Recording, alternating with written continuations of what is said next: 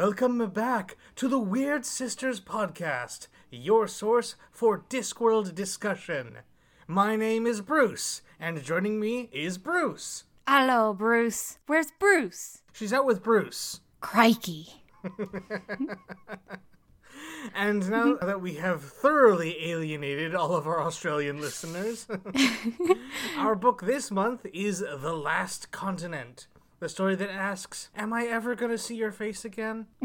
This one I just saw the kangaroo on the cover. And for context, he's wearing like a wizard hat with corks around the brim. And I was just like, okay, I don't really know what's going on necessarily, but I'm very excited for it. Without further didgeridoo, let's go into the trivia section. Published in May 1998 and coming at 86.5 thousand words, The Last Continent is the 22nd Discworld book and 6th in the Rincewind series. The title is a play on Lost Continent, a term primarily associated with a 1931 book about the legendary disappearance of Atlantis. The titular continent is named after a brand of beer first brought to market in 1924 and named for the contemporary practice of using X's to denote the strength of an ale. The mention of cave paintings that depict the anatomy of animals is most prominently associated with the Aboriginal peoples of the Amhin land and is used to convey the painter's knowledge of and respect for the world around them. The story is sprinkled with vignettes that directly reference media associated with Australia, mainly Mad Max, Crocodile Dundee, Skippy the Bush Kangaroo, and Priscilla, Queen of the Desert. Since its initial publication, The Last Continent has been translated into over a dozen languages across roughly 70 editions. The audiobook, read by Nigel Planer, comes in at just under 10 hours, with a 3-hour version read by Tony Robinson. At the time of recording, it has not been adapted for stage or screen. Which is, I guess, a little disappointing, but the Rincewind books, I think, are probably the least strong of the series. Mm-hmm. I think they're definitely ones that struggle to adapt because they so tightly follow a character while not really necessarily being about the character. Our story begins in the Unseen University, premier school of magic on the Discworld. The librarian has fallen ill, and now, every time he sneezes, he transforms into a random object. The rest of the faculty resolve to cure his ailment, but none of them know a crucial piece of information: the librarian's actual name. In fact, the only person who would know his name is lost on the other side of the disc. I remember, this was a while ago, but you mentioning that it kind of feels like sometimes the librarian is kind of trying to steal the show in a lot of the books because he's there without necessarily contributing anything. Yeah, and I think this one, he definitely is. Mm-hmm. He's the impetus for the plot. Yeah, I was wondering how you felt about it because it's he's there for the entire book, really, but he's just kind of in the background. I have weird feelings about the librarian because, yes, like anyone who reads and enjoys the Discworld books, I do like the librarian as a concept. I just feel that he got a little bit overused. If he hadn't appeared in, say, Masquerade, or maybe one or two other ones, then I would be a lot happier. I think that's totally fair, honestly, because, having gotten this far into the series, because I think we're, at, or if not past the halfway mark at this point, he comes up a lot, far more than any other character, if not by mention only. Well, except Death, of course. And that actually reminds me, there's a great scene early on where Death asks his library for a book about dangerous Foraxian wildlife, and just gets clobbered by the stack of it. Good stuff. Alright, so, the wizard who would know his name. The last time we saw Rincewind, a magical miscalculation had transported him to the mysterious continent of Forex, spelled with 4 X's. Since then, he has been wandering the wilderness, surviving off of what food he can find. But then, a magical kangaroo approaches him and tells Rincewind that he is destined to bring back the wet, meaning the rain. So Rincewind is going to make it rain, and presumably not by throwing a bunch of money in the air. That'd be a very different book if it was, I think. It would be an original thing. Yeah. Back in the university, the wizards decide to get advice from the professor of cruel and unusual geography. But when they force down the door to his office, they discover a portal to a strange island, where plants grow that fulfill their every desires, including bread, plum pudding, and cigarettes. I can just imagine, like, being able to, like, walk outside and find some, I don't know, a nice chocolate bar that I've been craving lately. Probably be weird getting plants to try to synthesize meat products. Yeah. Just like a meatball sub tree would be a weird thing. Yeah, that's one that I could probably pass on. Rincewind attempts to flee his destiny the way he does everything else, but in doing so, he falls into a cave containing paintings of himself and the university wizards. The kangaroo, who introduces himself as Scrappy, explains that the paintings were almost retconned into existence. Recently added, but thousands of years old. I was, like, very confused but very intrigued by this concept when I got to this point. The idea that something is young and, like, unperceivably old at the same time, and those things are not necessarily in conflict with each other. I don't know. It feels very magical in a very deep sense that I think doesn't really pop up in the book or in the series a lot. The wizards are joined by the head housekeeper and subject of several crushes, Mrs. Whitlow. She brings them a table of snacks, but accidentally closes the portal in the process, stranding all of them on the island. We got to meet Eric. Mrs. Whitlow in a previous book. I think it was one of the earlier ones, right? Probably in, like, equal rights, if any. That's what I was thinking of. But it's been a hot minute since we read that one, so I'm Yeah. starting to lose it a little bit. That evening, Rincewind and Scrappy talk a little bit about the continent, and we get an explanation for the title. Forax is the last continent because it was created after the rest of the disc. Rincewind actually briefly mentions the events of Faust, where he met the creator of the world, and Scrappy shrugs this off. As the kangaroo apparently falls asleep, Rincewind runs away again.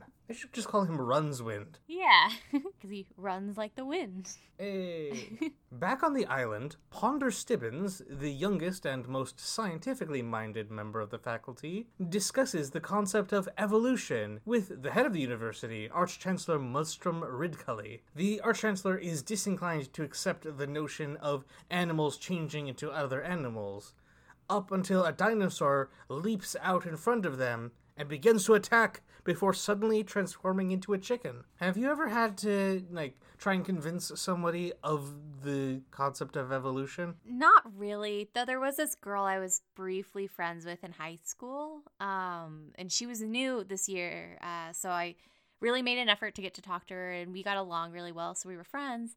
And then I found out that she didn't believe in dinosaurs or outer space. And that friendship did not last very long after that.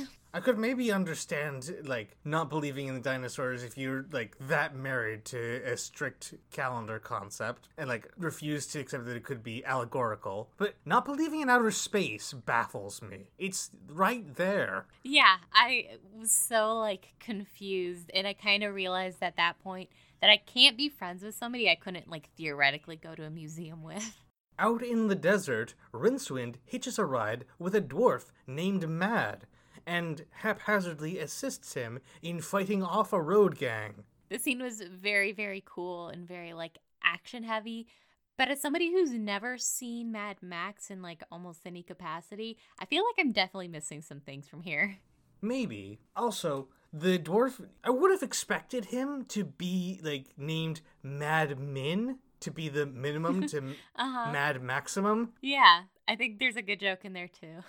Maybe that's one of those things that is easy to think of, like, when you're not thinking of the initial joke, right? I think that definitely makes sense because I know sometimes you just don't really have the distance to give your best shot at something because you're so stuck on, like, the first or second version of something. And, like, it's always easier to edit than to create. Oh, yeah. So, Ponder Stibbins is frustrated with the rest of the faculty, especially how they refuse to consider his perspective and are always making references he doesn't understand.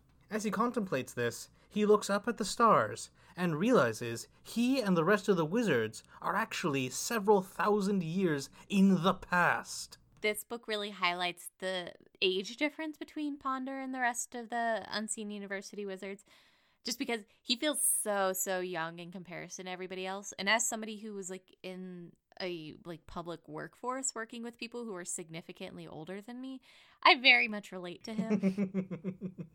Yeah, I think that is a, like, prominent part of Ponder's subplot within this. Mm-hmm. And it almost doesn't feel like it gets explored quite enough. Mm-hmm. So, Mad the Dwarf brings Rincewind to a tavern, where the wizard samples Exian beer, and his sampling leads to him waking up the next morning, obliged to participate in a sheep shearing contest, which, thanks to some apparently self-propelling shears, he wins. In payment, the townsfolk give him a teeny horse that they don't quite remember acquiring. While Mrs. Whitlow takes a bath in a nearby lagoon, the wizards discover a boat that was apparently grown out of a pumpkin, and they're deeply suspicious as to what created it. Their inquisition frustrates the god of evolution into revealing himself. The god was definitely like a fun little character. Like, I'm kind of glad he's just contained to this section of the book, but I feel like he brings a lot of like perspective and comedy to the book, you know? It's a very interesting and unique take on a divine figure. Oh yeah, and I feel like he really grounds the island and kind of places it within a bigger context that kind of helps make sense of what's going on. Back on 4X, Rincewind rides his pony through a canyon where it displays cartoonish ability to climb up cliffs. This impresses a group of locals, and after a brief argument about local slang, they buy the pony off of him. This is the part that I think, based on anecdotes from people I've seen, this is the part that's the most accurate to contemporary Australian culture, is being unable to agree on what slang terms mean. That's so funny. I think this scene is really like what kicked it into like, oh yeah, I'm imagining a movie about this for me. Because the idea of just like Rincewind losing his mind as this pony's just crawling up and down canyon walls was just so visually interesting to me. Ponder Stibbons investigates the God of Evolution's workshop, learning about his obsession with beetles in the process. During their talk, the god mentions that the point of the whole business is to be the whole business. A rare example of an existentialist god. I do have a slight quibble. The God of Evolution, I can get the obsession with Beatles, because their music is very popular, and there's something like 40,000 of them. Yeah. Although really, I would think that if there was a God of Evolution, their truest passion would be for crabs. Are there a lot of crabs? Have you not heard of carcinization? No, I haven't. Basically, it's an example of convergent evolution. Basically, all sorts of things that could be crabs optimize themselves into being crabs. That's so weird. Yes, it is the crab cycle. There is only one step, and it is crab. I know I've heard about that in context to fishes, where it's like, if you look at all kinds of fish, there are more differences between like all of those kinds of fish than there are between like mammals and fish. I just didn't realize that also like applied to crabs, which are a much stranger creature than fish, in my opinion. That blows my mind. I remember I was telling somebody that, like, crawdads are, like, also arachnids or whatever. And they were like, I don't think I can eat those anymore. Crab. So, the other wizards arrive in the god's workshop, and it comes to light that the god of evolution has not yet invented sexual reproduction. None of the wizards are qualified to explain it, but Mrs. Whitlow eventually finds them, and volunteers to tell the god about the birds and the bees. I do enjoy the line, or the exchange, I believe this sex will solve all of my problems. And Ridcully saying, it's the first time someone's been able to say that. Yeah. This had like a lot of good, adults versus kids understanding of a thing. And the wizards, while very powerful, have a juvenile understanding of certain subjects. Yeah. Hungry and delirious, Rincewind scares off a sheep thief, then gets into trouble with the local watch when they find him at the scene of the crime. Of course, immediately preceding that, there's a scene where, in a fury of hunger and, drunken invention, he invents a spreadable beer and vegetable mush. If I was confident, I would sing the Vegemite theme, but the Vegemite commercial jingle, but I'm not going to. Have you ever had Vegemite? Not yet. I haven't either. But I think that I, should, just to satisfy my own curiosity. Yeah, I think it would be worth the experience, even if I dislike it. So I get that. The wizards prepare to set sail, with Ponder Stibbons volunteering to stay behind as an assistant to the god of evolution. But then, the god reveals his masterpiece, a creature that can survive anything. The horrible culmination of creation, La Cucaracha. Terrified of it, Ponder flees to rejoin the wizards. This scene's very funny because Ponder does a very, very hard 180 here. It's very indicative of how Ponder, despite thinking of himself as like a scientifically minded individual, is very much blinded by the same predispositions that a lot of the more established faculty are. Because like he wants it to be that humans, and to some extent him, are the most important life forms, but to the god of evolution, we are just a sort of inefficient ape, right? Yeah. Yeah, there's a brief couple paragraphs where the god mentions, like, why do, like, humans need to be, like, the center of the universe? Why can't it be, I think it was beetles. So that's his perspective on it. Rincewind is brought to the city of Buggerup and thrown into jail, sentenced to death by hanging. Although after the guards leave, he discovers he can lift the cell door off of its hinges to escape. Out on the boat, while feuding over Mrs. Whitlow's affection, the wizards accidentally steer into the massive permanent storm that surrounds the continent that will become Forex. They lose the ship and wind up stranded on the primordial shore. There, the intensely magical environment ages Ponder and youthens everyone else, if only for a few minutes. In any other form, I feel like this bit would have lasted, like, kind of the second act. Yeah, I was definitely kind of expecting that. And because they change back so quickly, Ponder does have greater respect for, you know, people who are up in their years, and forgets that after about 5 minutes. As Rincewind flees from prison, he meets a street vendor, Fairgo Dibbler, who sells him a meat pie floating in mushy peas and tomato sauce. Now, granted, I've never really had Australian food, but if this is a thing, this is something I don't want to try.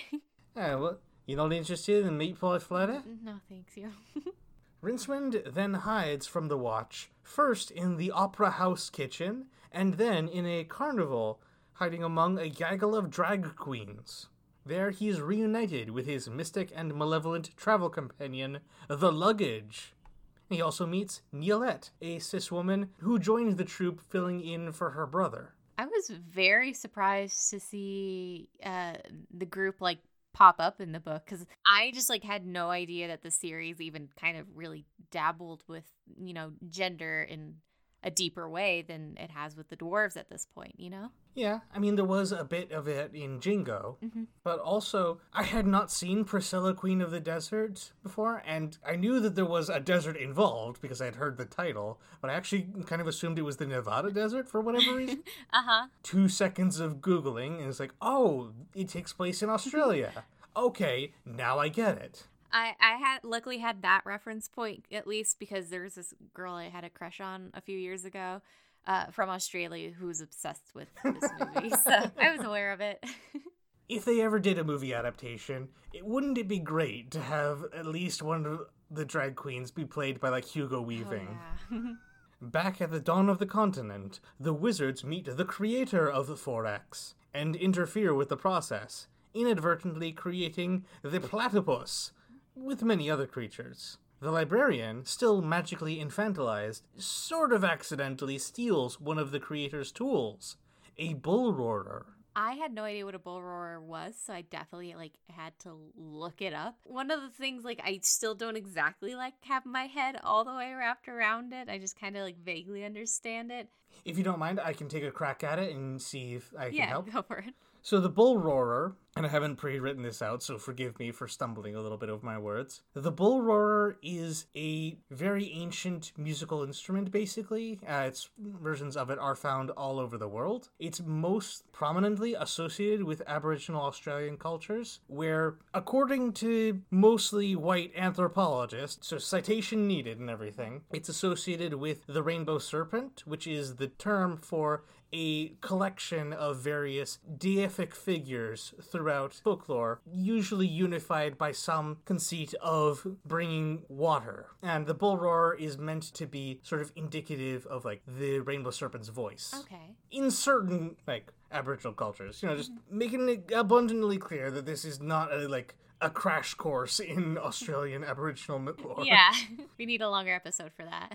At least it did have the, like, touchstone of, oh, okay, this is, like, a thing that makes noise that's maybe used as part of kind of, like, a rain ceremony where you, like, ask for rain in dry times. Neelat takes Rincewind to Buggerup University, where he meets Arch-Chancellor Rincewind, presumably a distant cousin. Together, they investigate a series of ancient caves, and Rincewind recreates the paintings that he saw near the beginning of the story, transporting the university wizards into the present. Because a lot of this book is playing with, like, time and everything, I was convinced that somehow, like, Rincewind was going to end up in the past and become Arch-Chancellor Rincewind. And I was just, like, so stuck on that I had the rest of the book kind of framed around that, which made other things way more confusing. Oh, no. He still might. Yeah, it's a future book. The unseen university faculty prove unhelpful in solving Forex's drought, but Rincewind takes the bull roarer from the librarian and absent-mindedly twirls it, finally completing the creation of the continent and bringing the long-overdue rain. With the drought ended and the librarian apparently cured by the adventure, Rincewind and the rest of the university wizards set off back to Ankh-Morpork, and Forex is ready to join the Discworld. So that was the last continent. What did you think? I really like this one. It definitely is very comedic in a way that I think I've been kind of missing, because the watch books feel relatively very serious in comparison. And I've enjoyed getting to step away from Ankh-Morpork for a while and getting to see, like, a slightly different locale and how the characters interact with that world instead. For me, I think, because this was actually my first time reading it, I felt a little bit disappointed because it seemed so disjointed.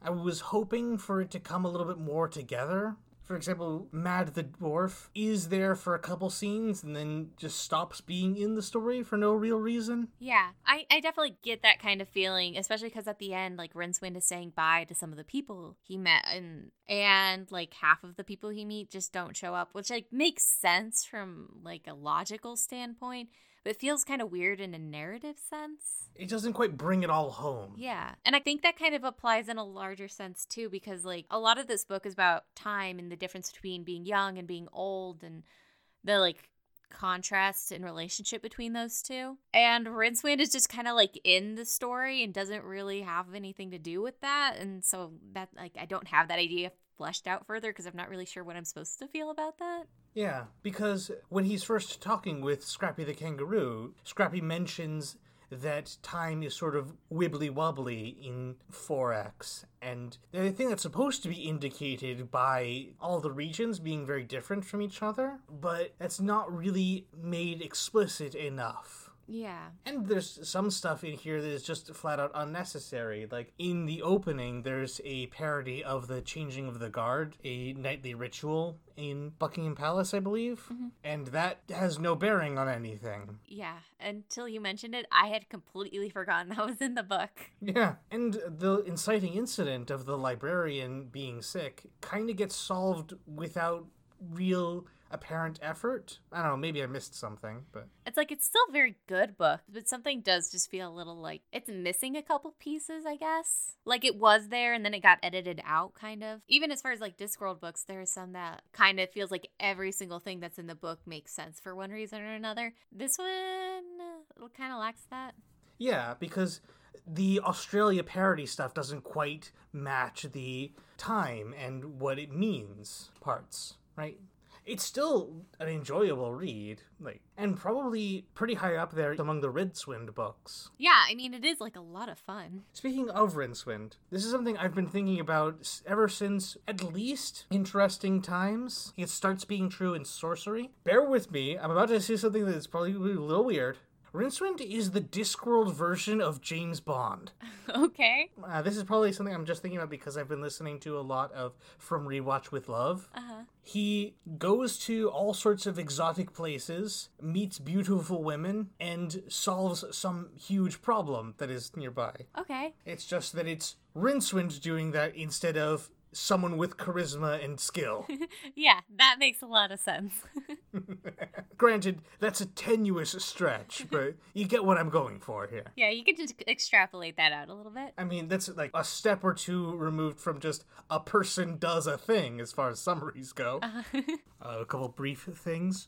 Nihlette is kind of a non-entity in the story, beyond just helping Rincewind get to the university. I think she mostly exists because of the joke around her name being a slapdash feminization of the man's name Neil. I feel like there could have been more there. It's only after Rincewind escapes from jail that we learn that the 4X people have a tradition of imprisoning their politicians to save time. Why didn't he meet any of them there? I mean, I get that the joke around that is probably based on Australians don't really have a culture of respect through deferential behavior. I feel like it could have been woven more into the narrative. The ending, I am not certain about because it seemed kind of like a almost imperialist notion of just like the outsider comes in and solves the local problem. Mm-hmm. But then again, the problem of there not being rain in the continent was the result of the wizards coming there trying to find Rincewind. I guess maybe the message would be that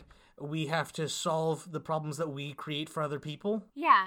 I mean, I definitely think you could, like, if you wanted to do an academic reading of the book through that lens, I definitely think there's, like, something there. I think it's, Australia is kind of a fraught subject when you want to get into, like, you know, history. You know, it wasn't really, like, treated the best by the British, and the Aboriginals there went through a lot of, like, really rough stuff because of colonialism. It gets complicated real fast, I think. I think that colonialism is a huge thing in British history, and that, like, a lot of the subjects within the Discworld books, you can draw parallels to Terry Pratchett, like, rejecting the nationalist identity based in that. Especially how the nature of evil begins with treating people as things. And that is very much a huge aspect of colonialism, is treating people like resources. Yeah. And actually, also, in this very story, there's mention of the nature of being indigenous, and how the Dibbler of 4X very much reflects white Australians' attitudes towards the Aboriginal peoples, to some extent. Yeah. It's always tricky, right?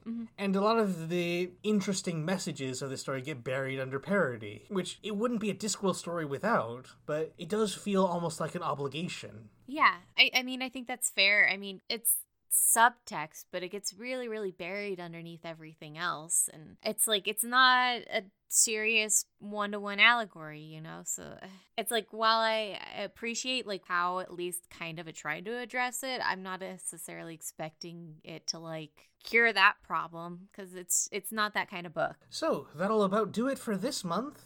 If you enjoyed the show, please consider following the podcast on whatever platform you're using. Be sure to like, share, and subscribe, and check out all of our social media for updates on the show. Thank you, Liz, for joining me, and thanks to Willow Carter for our theme music. To all of our listeners for tuning in. In particular, thank you to those who support us on Patreon. Each episode, we do a special shout-out to one of our patrons chosen at random, and this month, it's Jessica. Thanks, Jessica. Thank you, Jessica. Liz, would you care to read out the favorite footnote? Sometimes Ponder thought his skill with Hex was because Hex was very clever and very stupid at the same time. If you wanted it to understand something, you had to break the idea down to bite-sized pieces and make it absolutely sure that there was no room for any misunderstanding. The quiet hours with Hex were often a picnic after 5 minutes with the senior wizards.